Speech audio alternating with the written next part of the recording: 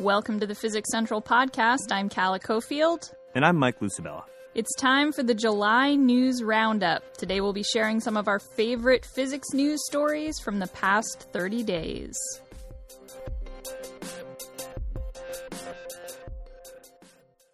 Story number 1, the darkest material ever made. A British nanotech company recently revealed the blackest black material ever invented.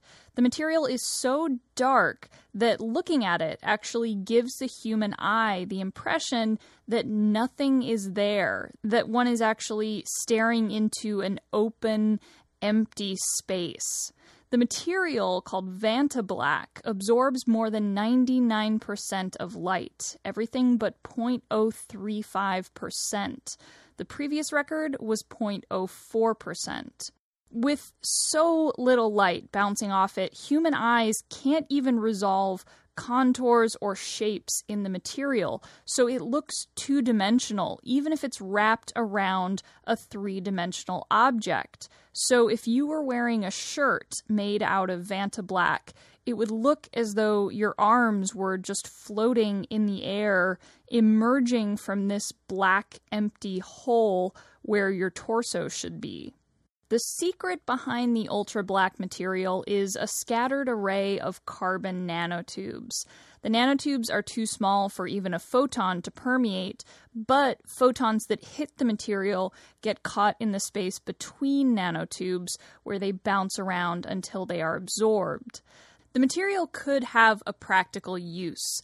Telescope cameras are calibrated by first taking an image of a perfectly black surface. Then when the camera is pointed at the sky, it's able to compare the sky with that perfectly dark image and identify even very faint points of light. So obviously, if the camera is calibrated with this extremely dark material, it can better identify those faint light sources.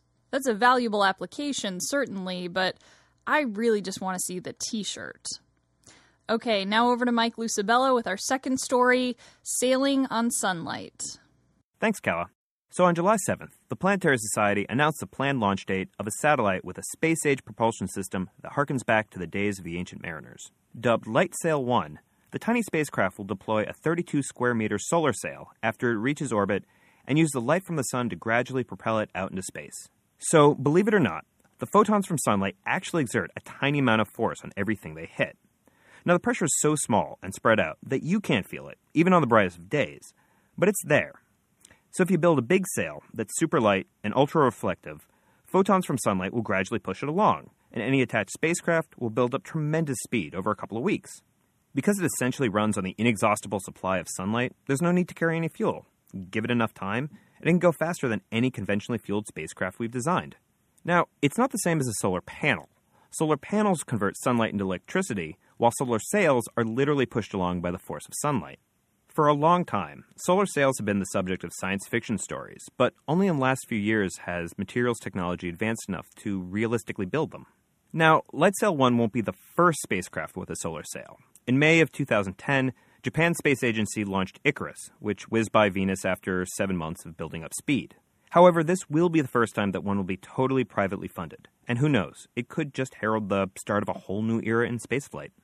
Right now, the Planetary Society is aiming for an April 2016 launch aboard SpaceX's heavy lift rocket. Calla, back to you. Story number 3, replicating the interior of gas giants. Researchers recently used the largest laser in the world to compress a diamond to more than 50 times the pressure of Earth's atmosphere at sea level, or 14 times the pressure in Earth's core. Scientists believe that diamonds exist at these extreme pressures in the cores of massive gas planets like Jupiter and Saturn.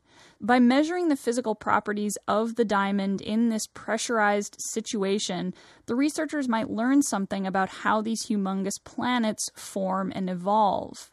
The research was conducted at the National Ignition Facility at Lawrence Livermore National Laboratory. This instrument creates very bright, very powerful pulses of laser light.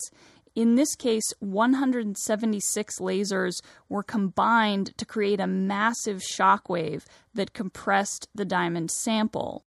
Pressures this high have been reached experimentally before, but normally as the pressure rises, so does the temperature. In this case, that would cause the diamond to liquefy. To replicate the interior of a planet's core, where scientists believe the diamond would remain solid, the researchers needed to keep the temperature down.